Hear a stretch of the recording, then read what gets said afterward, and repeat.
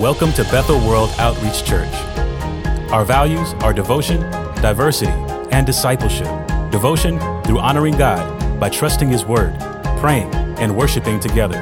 Diversity by embracing God's heart for every nation. And discipleship by helping others follow Jesus. So join us as we're reaching a city to touch the world. We've been in a three-part series. It's a global series. This series is of awesome God that's being done all over the world and all of the United States. We have a unique experience here in our church because we have the three co-founders here, Dr. Rice, Dr. Steve Merle, and Pastor Phil Bonasso, and they all bring something different to the table, to our movement, because they're all of our apostolic leaders and pastors. But Pastor Phil is like the glue. I believe he's like the definition of that word, spiritual family. And he's going to bring you a mighty word, but I think about the mighty man that he is. He's an excellent friend, excellent father, and family man, grandfather as well. He's, I would say we call somebody else the son of fun, but he gave the person that name. He is so much fun. The scripture says laughter makes good like a medicine, and is health and healing to all your bones. He can probably make you laugh and cry and just enjoy God at a tremendous level. I thank him for his kingdom investment.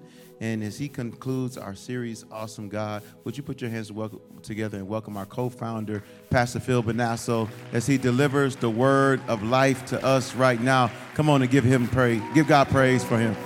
Pastor Phil, take us somewhere great. Thank you, my man. Thank you so much, Pastor James. What a thrill, what a privilege it is, an honor to be with you. One of the greatest blessings of my life has been God's blessing to me to walk with Bishop Rice and Pastor Steve. I am so thankful for them, not only their friendship, but their effect on my life. And as you know, Bishop Rice has infected me with a faith to believe that nothing is impossible with God. To think big and dream big. Amen? And I'm grateful for that. And Pastor Steve has deposited in me a passion for the world, for all the nations of the world. And I'm grateful because of him. I am a global missionary. Amen? Praise God. So what a thrill. And I thank them for that. I'm so grateful for Pastor James and Miss Debbie and all they do here for us. And Pastor David, church planning. Let's do it, baby. Let's take this nation. Hallelujah. Praise God. Praise God. You know, before I get going, Pastor James asked me, said, can you show a picture of your family? How many of you want to see a picture of my family? Well, hold on now. There's quite a few of them. Let's throw it up here. That was taken about 2 years ago, so there's been a lot of changes there. For some reason, I've gotten shorter and shorter in that picture. I've got 21 in my family. How about that? Yes, and so this is the picture I like you to see, and it's our professional family picture. Everybody's looking good. But let me tell you what real life looks like with a group of 21. Let's just that other picture there. Look at all those crazy faces those kids are making. That's what day-to-day life is with a clan like that. You know what I call life with 21 people every day? A recipe for a crisis, baby. Isn't that right, Pastor Steve? Recipe for a crisis. Praise God. I'm so thrilled to share some thoughts with you this morning. The title of my message this morning is The Power of Abiding. The power of abiding. And I know you're so familiar with these foundational scriptures, but I want to read out of the Gospel of John, and I'm reading out of the 15th chapter. And just a little backdrop here. This is Jesus at the Last Supper. These last chapters of the book of John, the discourse he goes in and the insight into the nature and character of God in these intimate moments is just incredible and thrilling at the same time. So this is the Last Supper. This is the setting where right before his death and the culmination of his ministry, he's talking to his men about the most important elements of life. Hallelujah. And in John chapter 15, in the first couple of verses, Jesus is using the analogy that we're so familiar with, the vine and the branches. And he's talking about he's the vine, we're the branches. There must be a connection. Amen. Amen. So I want to pick this up here in verse 4. And I'm going to read, abide in me and I in you. As the branch cannot bear fruit by itself unless it abides in the vine, neither can you unless you abide in me. I am the vine, you are the branches. Whoever abides in me and I in him, he it is that bears much fruit. For apart from me, you can do just a couple of things, about half the things you want to do. No, you can do nothing. And it's always a curious question to me, what we don't understand, what part of nothing comes under nothing. He goes on to say in verse 6, if anyone does not abide in me, here's what happens. If anyone does not abide in me, he's thrown away like a branch and withers. Withers. And the branches are gathered, thrown in the fire and burned. But, hallelujah, here's the promise. Here's the promise that our promise-making, promise-keeping God makes here. Notice this, but if you abide in me, in my words abide in you. Here's what's going to happen. Ask whatever you wish, and it will be done for you. Praise God. Praise God. What does this word abide mean? It means to dwell in, to rest in. I like this, to be firm. To be firm. My favorite definition of this word abide is to be stationary indefinitely. Praise God. To be stationary indefinitely. Jesus is saying, be stationary in me indefinitely. In verse 4, I'm reading this again. Abide in me and I in you. Be stationary indefinitely. In the original language here in verse 4, abide in me and I in you. In the original language, here's how it should be translated, what Jesus is saying to it. Abide in me and see to it that I abide in you. It's up to you to guard this relationship that we have. Praise God. To abide. Why is this? What's Jesus in this intimate moment trying to say to his disciples? Is he on some kind of power trip? Some kind of authority trip? No. He's talking about the fact that we are inextricably bound and dependent on God. We are bound. And here's why. Because the Creator has made us in his image and likeness. We've been designed by God. We've been created by God to be connected to him. When the fall came and that broke, there was a disconnect. And Jesus has repaired that. And therefore, we can enter into this relationship. But we've been engineered, designed by God to be connected with him. And when we're connected with him, life takes on its full meaning and purpose. Its full meaning and purpose. We've been engineered to walk closely connected with God. And when we do, everything comes into focus. Life, meaning, purpose, because we've been created by the Creator to be with him. Meaning fills our life. When we're connected with him, purpose fills our life. Value fills our life. An understanding, hallelujah, of who we are fills our life. You know, it's interesting. Several years ago, the commission, a psychological commission team set out to find out and research and study what is the secret of happiness. The secret of happiness in life. And I know maybe some of you might say happiness is not a real biblical term. Well, I love that term. Hallelujah. I love to be happy. Don't you wish there was a happy pill somewhere? Praise God. But we could turn that word around and call it fulfillment. What is the essence of fulfillment? And this secular group did this years-long study trying to find this out. And you know what? They couldn't find it. They couldn't find the secret. But what they did find out was what didn't make you happy.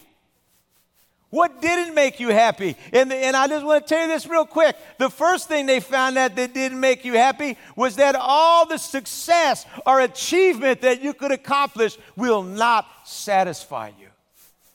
Will not satisfy you. No amount of money, if you can believe it or not, will not satisfy you. No amount of fame will satisfy you. These are the things this secular study found. The last thing they found was no one relationship, no one human relationship can ultimately provide you fulfillment. All these things that we look at and see that we might think, man, if only this, if only that, then maybe I'd find meaning and my life would be fulfilled. The answer is no. Let me help you understand, beloved. Your wife, your husband cannot satisfy in you what only God can. What only God can. And when we're connected to Him, everything comes into order. Our sense of identity, our sense of value, our sense of purpose, hallelujah, and meaning. You know, I love using the car analogy here. You know, the car's been engineered and designed. I know we have electric cars today, but I'm talking about the good old cars. They've been engineered and designed to operate on a chemical that's derived from oil called gasoline. And when you put the right gas inside that car, it runs right. But put water in it, see what happens. Begins to break down. Fill it up with Pepsi and see what happens. It's really going to break down. We've been designed, created for this union. It's interesting here. Jesus talks about this abiding. He goes on to define it, what it means practically. He says in verse 7, if you abide in me and my words abide in you. My words abide in you. Real specific here. My words abide in you. What is he talking about? Why his word? We know he was the word that became flesh and dwelt among us. Hallelujah. God is a word God. It's his word that he's given us. It's through his word that he does everything. It's through his word that change comes into this world and into our lives. His word is filled with God's power. I love what Jesus says in John, the 6th chapter. He says, my word is spirit and it is life. Woo, I'm talking about high-test gasoline, baby. My word is spirit and it is life. He does everything through his word. Hebrews 11:3 says this, by faith we understand that the world which we see, the natural world, has been created by the word of God, so that what is seen has not been made out of things that are visible. God's word carries with it the creative power to change things. Abide in my word. And watch everything in your life come forth. Hallelujah. God's word changes things. We understand that the supernatural power of God's word formed this natural world. It's God's word that can bend the earth and bend the mountains out of the way. Hallelujah. There's nothing that the word of God can't do. Jesus is emphasizing this here. He's saying the power of abiding is keeping my word. We talk about discipleship. Jesus said this early on, John 11, if you love me, you keep my word. When it comes to connecting with God and abiding with God, there's something about living and dwelling in the power of this word that makes that work. Hallelujah. That makes that work. Hebrews 4:12 says this, the word of God is alive and active. Hallelujah. It's sharper than the sharpest two-edged sword, cutting between soul and spirit, between joint and marrow. It exposes our innermost thoughts and desires.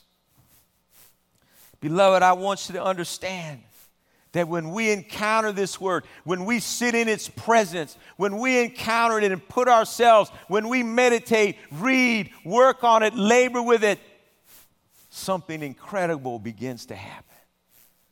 The word, its power, begins to transform us and change us.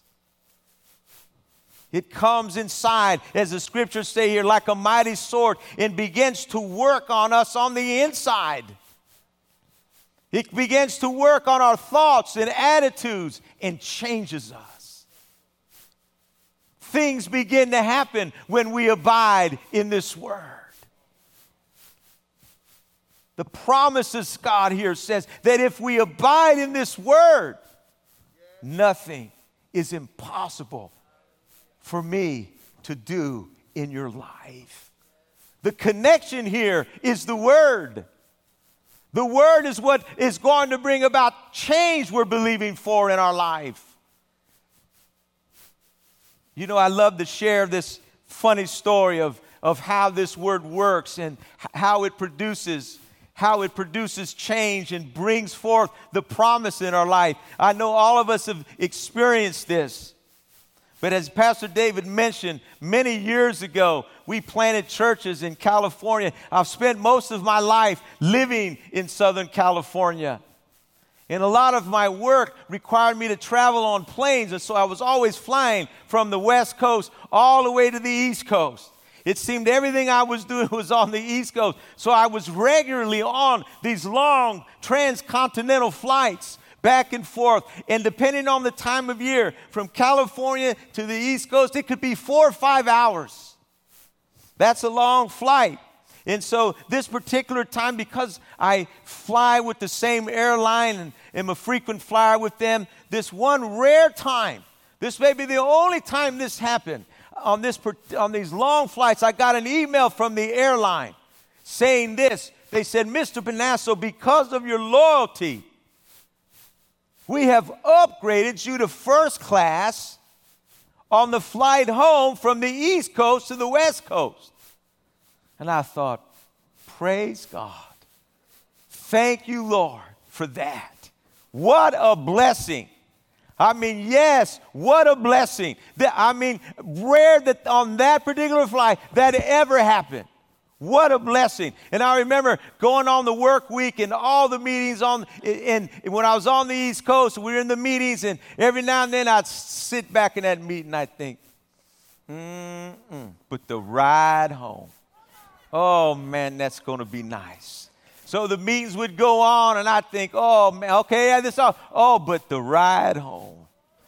Well, I can't wait for the ride home, baby. And so my meetings ended early on Friday, and I thought, man, I'm going to hop the earlier flight, make sure I meet my transcontinental connection. I'm going to get in there a little bit early so I don't miss that first class seat. So I called up the airline and said, listen, bump me to the earlier connecting flight. They said, no problem. They said, we've done it. You just got to recheck in. I went to recheck in, and I was doing it. I realized that my first class seat was gone on that next flight. And I panicked. I just started panicking. And I called the airline. I said, wait a minute here. I said, there's been a big mistake. Something happened to my seat. And the airline said to me, well, when you decided to change to the earlier flight, we had to rebook you on the other flight, and we lost your seat. Oh, man. I was frustrated. I was mad, and I said, what are you talking about? Why didn't you tell me that? They said, we're sorry, we thought you knew that. I said, listen to me. You fix this right now. You fix this right now. And the young lady said, okay, sir, let me see what I can do. So she disappeared for a minute and came back. She said, I'm just so sorry. I said, what do you mean? She said, it's gone. It's sold now. She said, all the seats are sold. And she said, as a matter of fact, it's over. So we've got a wait list. She said, there's nothing I can do. And I went, ah! I hung up that phone, and I stood there, and I grabbed my Bible. I grabbed this living word. And I prayed. I said, mighty God, you gave me that seat. And I'm asking by faith, right? I said, I want that seat back in Jesus' name. I said, I'm going to pick up this phone and I'm going to get it. So I called her back. I said, give me a supervisor. The supervisor got on the phone. I told him everything that happened. I said, now get my seat. He said, yes, sir, let me see what I can do. I said, good. He disappeared and he came back. He said, I'm just so sorry. He said, they're just gone. He said, listen to this. He said, it's impossible for me to create a seat that isn't there. And I said, impossible. He said, not only that, it's so oversold. He said, I'm so sorry about it. And so I hung up that phone and threw it across the room to the bed. I was so upset. My seat was gone. Imagine that. I went to the airport mad. I was mad when I checked in. I was mad walking down the terminal. I was trying to give as many dirty looks as I could to life in the world. You know, it's funny when you're mad like that, how the devil piles on, isn't it? He whispered in my ear, he said, you know, life is miserable. I said, yes, it is. He said, nobody cares either. I said, nobody cares about anything. He said, you're all alone. I said, I've been alone. I'm alone. I got on that connecting flight about an hour long. I was mad, frustrated. But Jesus said, see to it that you abide in me. See to it. I reached down, the first thing, I reached for this living word, spirit life. You say, Pastor Phil, did you feel like doing that? Are you kidding me? Romans 8 says the flesh is at enmity with God. Then my flesh doesn't want to pray. I was overrun by a flesh truck. Right? I was mad. All my bad attitude. But let me ask you this. What's our feelings got to do with it? When it comes to faith, I don't care how I feel. I'm reaching for this word. I'm reaching. And I open it up right there on that 1 hour flight, and I begin to focus. I begin to wrestle with it. I begin to wrestle with the living word. I begin to wrestle with the power of God's presence in his word. I meditate. I let it begin to wash my mind. Hebrews 4:12 says, the word is a sword. The word is a sword that begins to penetrate, come through our eye gate, and touch the supernatural dimension of our eternal beings. Hallelujah. And the word begins to slice through my emotions, my thoughts. It begins to make them right. It begins to cultivate, to focus, to recenter. You know, I'm 15 minutes into this, and all of a sudden I drop my head. I go, oh, my God. Philly boy, what's wrong with you? What are you crying about? Some stupid airplane seat. And now your life is ruined? You see how we lose perspective? Oh, but the Word. And I'm sitting there with the Word working, and I've always found my, I said, Father, I'm just so sorry for my attitudes are bad. 15 minutes in, you said it's good you fixed that. I didn't fix it. This fixed it. This fixed what was wrong. I couldn't fix it on my own. This abiding fixed it. About 15 minutes deeper. The longer you're in it, the deeper it goes in our life. Listen, I appreciate every attempt, the reading, the Bible studies and reading of scripture prompts and all that. Thank God for it. But let me appeal to you. Abide.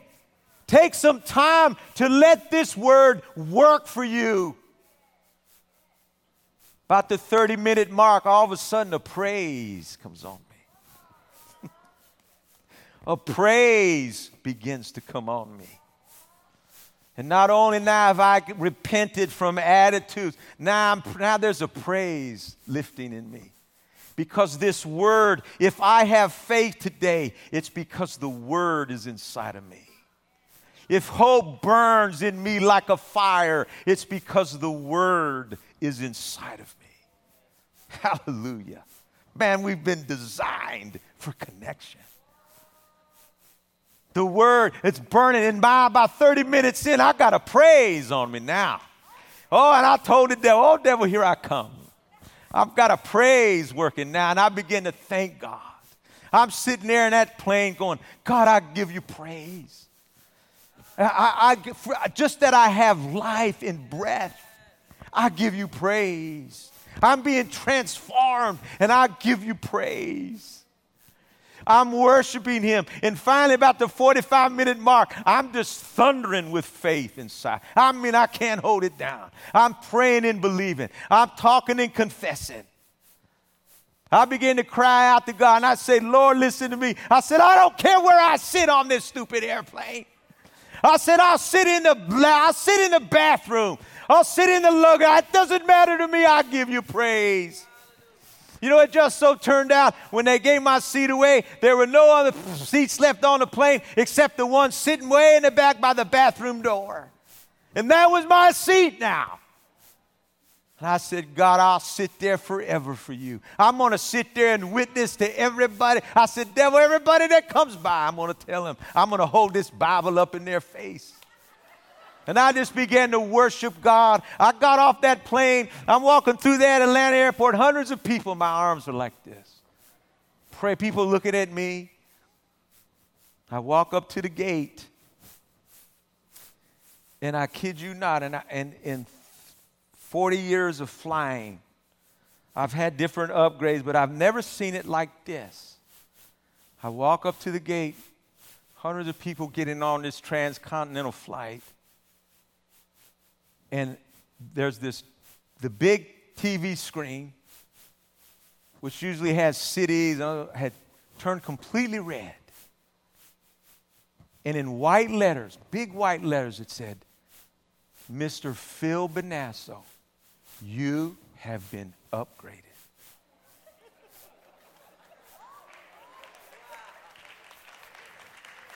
And before 300 people, I fell on my knees like this.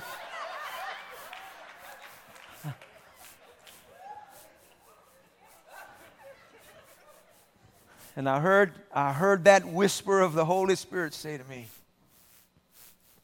if you abide in me, in my word lives in you, ask whatever you will, and it shall be granted. He said this, nothing. He said, oversold seats, I can create a seed out of anything. Praise God. This is my great appeal as I close. I know you in many ways, we know these things, this abiding. But I'm asking you in 2021 to make a fresh commitment to this. Of all the amazing ways we can touch and abide in God through reading good books and good Bible studies and worship and all, nothing compares to the Spirit of life on this word that needs to fill you every day. I'm appealing to you as we're praying and believing for 2021. I'm believing for our house here and every need in your life, every mountain in your life. I'm talking to you, teenagers, high schoolers, college, every walk of life. I want you to understand something, that if you'll loose this word in your life, if you'll let it abide in you, if you'll let it work in you, God will begin to change the impossible. If you'll let this creative word come into your life, it'll begin to bend your will into His will. Hallelujah. It'll begin to bend your circumstances toward victory. It'll begin to move the mountains out of the way. I'm believing with you. You're believing with us. I'm believing in 2021 for all 10 of those church plants to prosper and explode. I'm believing for the nations that we're going to reach this year. Oh, yes. I know there's all kinds of challenges, but if we abide in this word, ask whatever you will. This is the promise. Ask whatever you will, and it shall be granted to you. Lord, I'm praying. Lord, I'm praying somehow your Holy Spirit will take this fundamental truth and awaken us. Everyone in this room, everything you're looking for, everything you think that might fulfill you or bring you into meaning and purpose will end up short compared to what you've been created for, to be connected to God and His Word. And I'm praying that somehow this word would encourage you to go deeper this year. Make a commitment every day. Jesus said every day, come and follow me.